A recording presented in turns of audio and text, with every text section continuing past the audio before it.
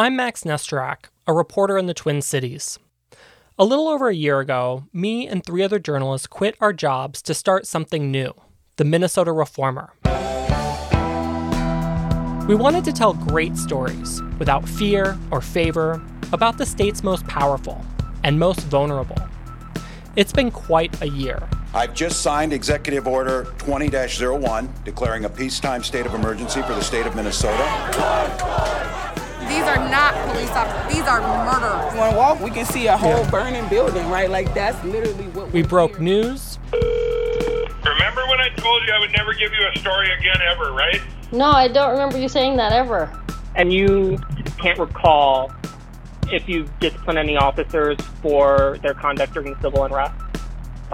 Without that information or data in front of me, I can't. Yeah, I can't. We reported from city streets. Where are your kids at now? Right now, CPS came and took them out of here. You know, your rent go up, food go up, gas, everything goes up but our wage. It's sad what they do to poor people when you rent from them. As well as the halls of the Capitol. Yes, there is a pandemic, but no, there is no longer an emergency. This is the answer. Madam Speaker and members, that's stupid. That's dumb. Now we're bringing you Reformer Radio. Each Friday, we'll go deep with people at the center of important stories from around our state. We'll bring you context and analysis so you'll know not only what happened, but why it happened, who is responsible, and what it means for Minnesota's present and future. Make sure you're subscribed to Reformer Radio.